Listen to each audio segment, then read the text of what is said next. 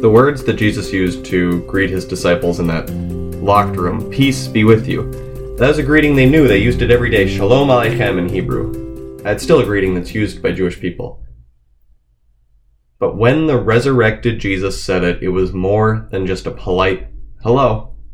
Peace was with them. Peace was between them and their God. Peace existed among themselves. So peace be with you also, friends. Amen. Our gospel reading this morning takes place across a week's time. The first portion happens on Easter itself, the day that Jesus came out of his tomb. The rest of our reading, Thomas's part, takes place today, you could say, 1 week after Easter. And Thomas is an interesting character in early Christianity. He's only recorded speaking 3 times in the Bible, here, and then also in John chapters 11 and 14.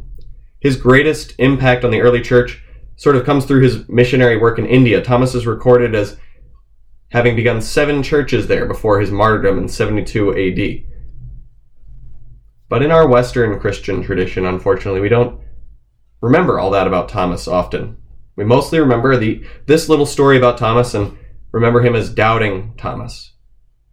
And this story is recorded for us to be able to consider our own doubts. Right? We want to put ourselves in Thomas's shoes. We want to acknowledge our own heart's struggles with faith. We want to hear Jesus' gentle rebuke of Thomas's words as words that Jesus directs at our own hearts as well. But just like there's so much more to Thomas's life than that doubting Thomas story, there's so much more to this text than just the doubts that Thomas had. What we get around Thomas's story in this section of the Gospel of John is a profound teaching on the essence of Christianity. And as we look at then this text this morning, we're going to look particularly at the first few verses from 19 to 23 and then the latter portion from verse 29 to the end. When Jesus greeted his disciples that evening, he showed them his hands, marked by the nails, his side, pierced by that Roman spear to make sure that he was dead. And then Luke's gospel includes the additional detail for us that Jesus ate food with his disciples in their presence. Jesus wanted the disciples to be convinced he was truly, bodily alive again. So he let them poke him. He ingested food in their presence. And after he convinced them, he repeated his greeting, "Peace be with you." And again, it meant still more than simply hello. He wanted them to have peace. He wanted their doubts to be answered. He wanted their fears soothed. He wanted their worries rebuked. They had locked themselves in that room because they were afraid that they might be up on crosses next. At any moment, they expected the Jewish leaders to be pounding on their door, Roman soldiers peeking in their windows. But Jesus' words, "Peace be with you," made this clear to them. They had no reason to fear. Death had been defeated. It was Jesus' resurrection which led Thomas years later to get on a boat to India and face a martyr's death, because that had simply lost its frightening aspect to him. Death still isn't something that we actively seek out, but death had been proven to be something entirely under God's control, so Jesus' disciples could go out with his message in peace. And that's what Jesus tells them. As the Father has sent me, I am sending you. How was Jesus sent by the Father? He was sent to share God's word with the world, recognizing that he would die as he did so. And the disciples were sent in the same way. They were sent to share God's word with the world, and they were to recognize that they would also die. Most of them, the 12 apostles, as far as we know, died as martyrs, like Thomas. John, according to some traditions, is the only one who died naturally. But the disciples also went out like Jesus in this way. Jesus went to his mission with the promise of resurrection. The disciples were sent out by Jesus as he had been sent by his Father to share God's word, recognizing the reality of death, confident in the resurrection promise. Then Jesus does something interesting, verse 22. He breathed on them and said, "Receive the Holy Spirit. If you forgive anyone's sins, their sins are forgiven. If you do not forgive them, they are not forgiven." Jesus is entrusting something big to his disciples here. We need to talk about what the forgiveness of sins is. And first we need to talk about what sin is. Sin is the inherited state of the human heart. It's described in the Bible in various ways. It's an alienation, a separation from God. It's an inborn attitude of me-first selfishness.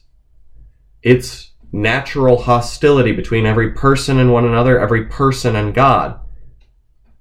That inherited sin described in those various ways is what brings forth what we might call actual sins. Jesus in Matthew chapter 15 gives a nice example of how this flows. He says, "For out of the heart come murder, adultery, sexual immorality, theft, false testimony, slander. All of these things are sins. All of them come from the natural human heart." God is perfect. God is holy. God does not and cannot sin, and God cannot be in the presence of sin. We are born with sin, and the sins we commit in life confirm that fact. We are estranged from God when our lives begin through our sin, and we prove that we deserve estrangement over the course of our lives. And there's nothing we can do to reconcile ourselves to God. So what is forgiveness? Forgiveness is God dealing with this problem. Sin deserves punishment, and our sin was punished, but the punishment was taken by Jesus on his cross. Both the Hebrew and the Greek words for forgiveness have a root meaning of a burden being placed elsewhere, of an item, an object, a load being shifted from one position into another. And that's true in English also. We don't tend to notice this because we're so used to this word forgive. Right? We hear that and we sort of theologically, philosophically understand what that means, but we miss the picture, the simple picture in those English words. Forgive originally meant something like to give forth, to take from an object or a thing from one position and hand it over to another. It could even be used in the sense of remove. Jesus grants to his disciples the privilege of forgiving, removing sin as the obstacle that stands between any person and their Father in heaven. This is an awesome power. Jesus speaks of this power, this privilege, in two other places. Matthew chapters 16 and 18 feature extended discussions on what Jesus briefly speaks here as he breathes out on his disciples. And in one of those extended discourses in Matthew chapter 16, Jesus gives this privilege a name. He's speaking to the disciples and he tells them that they will possess the keys of the kingdom of heaven. He says, whatever you bind on earth will be bound in heaven, whatever you loose on earth will be loosed in heaven. And from that discussion in Matthew 16, this privilege that Jesus grants to his disciples is given this name, the ministry of the keys. Administering the keys is the right of every Christian. When Christians gather together as a church, they call certain representatives into the public office of ministry. Pastors are the particular Christians called to administer these keys by expositing Scripture and sharing God's law gospel message with that gathered group. But this privilege isn't reserved to those public ministers.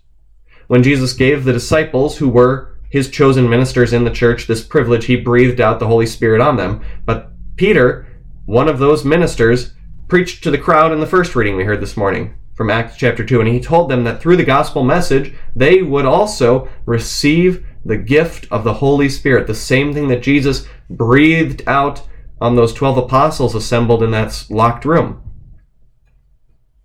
What Peter is telling these new believers to whom he preached on Pentecost is that they will share in the privilege of administering these keys as well, because they also have received the Holy Spirit. Just like any key, these keys do two things. They lock and unlock. They bind and they loose. Christians, as they administer the keys of God's kingdom, either forgive or they hold sin in place. They don't remove it. They don't hand it over. This is an awesome privilege. And when I say awesome, I mean that word in the meaning it originally had, right? Just as we thought about a moment ago, the root meaning, the original meaning of forgive, I want us to think about what the root meaning, the original meaning of awesome is. This is a privilege that should inspire awe.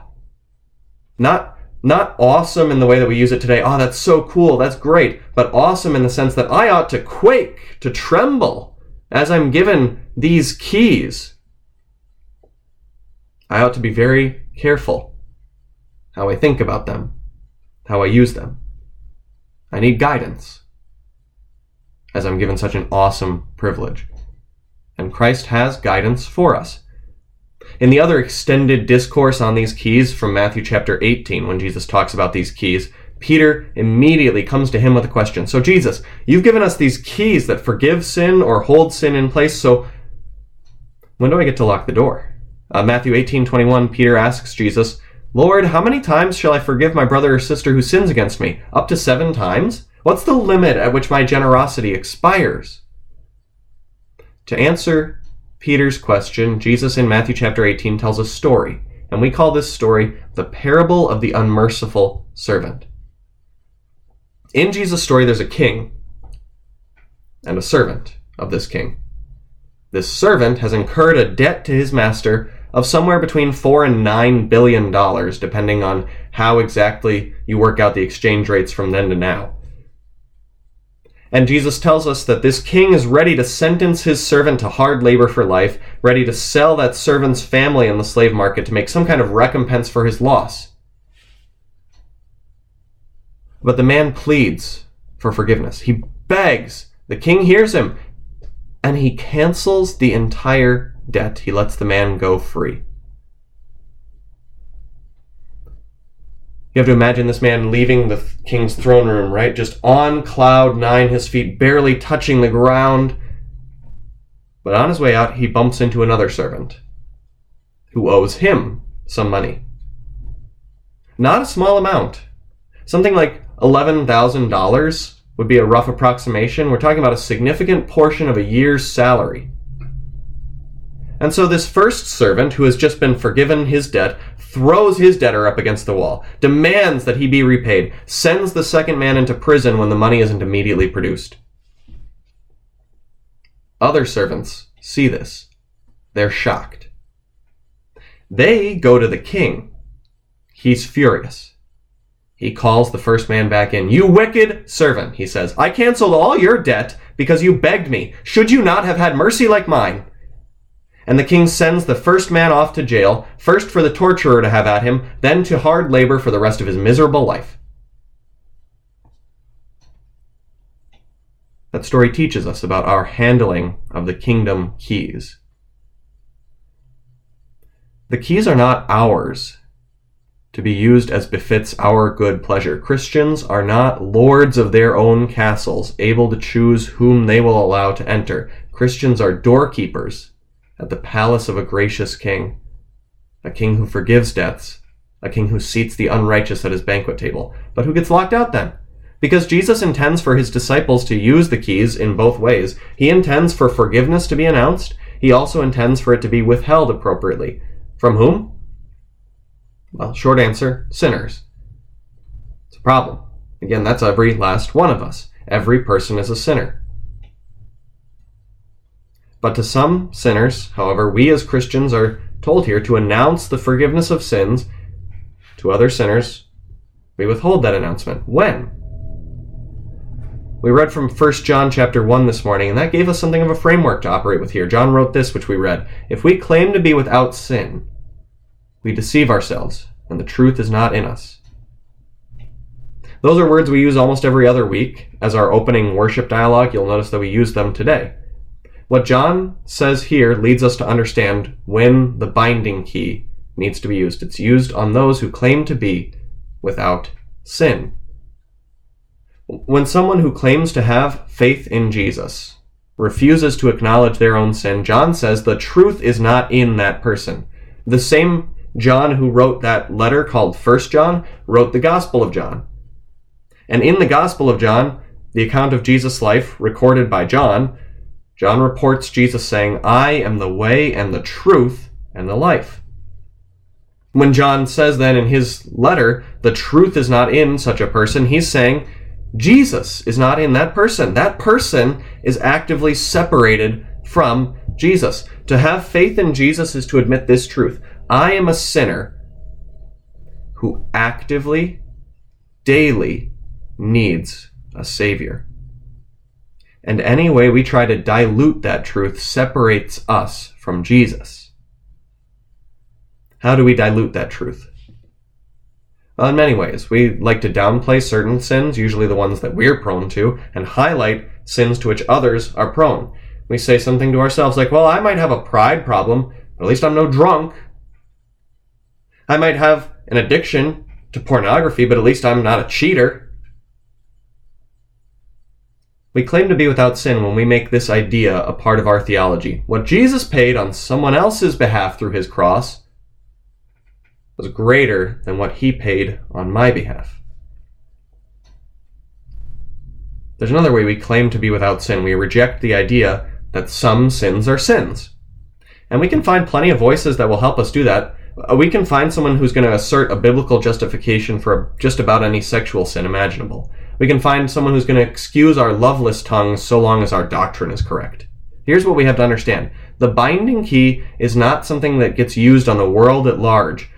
We don't walk the streets of our neighborhoods waiting to find out who's not a Christian and tell them, well, you're not forgiven. The keys are to be used by Christians, among Christians.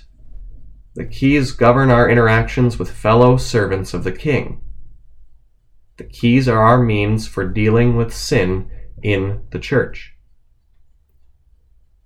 And we use the binding key with great care because that's how Jesus instructs the disciples to do so. Before telling that story, the parable that he tells to Peter, when Jesus is discussing this privilege, first he tells the disciples, before you use that binding key, you go to your brother or sister, your fellow Christian, your fellow servant of the King who has sinned, and you talk one-on-one, and you go doing that, praying that they acknowledge their sin, praying that they hear you and ask for forgiveness, praying that you have the opportunity to use the loosing key. If they don't, you still don't use the binding key. First, you bring another Christian with you, and you speak with them again. And going there, you pray for that same result, that they hear you out, that they acknowledge their sin, that you get to use the loosing key. And up to this point, you still do everything you can to keep this private, because you love that person. You want to protect their reputation. But if you've gone to them alone, then you've gone to them with a brother or sister and they won't hear you, it is time then to bring this matter to the church. And if the church's loving admonition, if their family's loving admonition does not change this person's heart, then,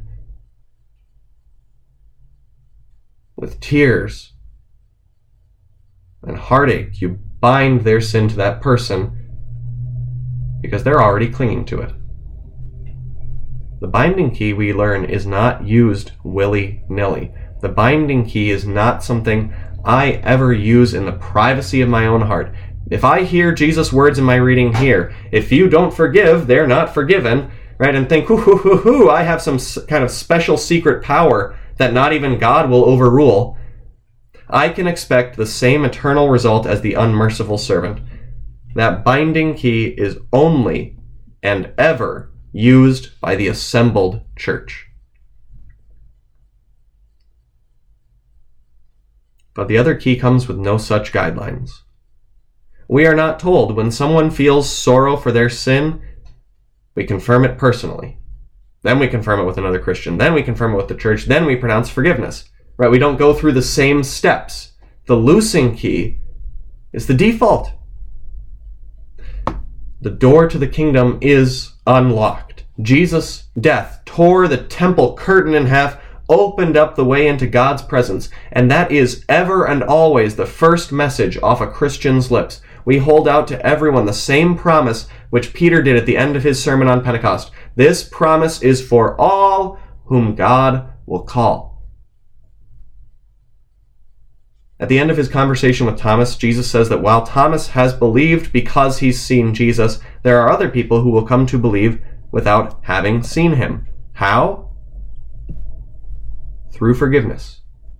And this is where that first part and the last part of our reading come together. It is the gospel, the message that announces forgiveness, the loosing key to Jesus' kingdom, which will bring people who have not seen Jesus to believe in Jesus.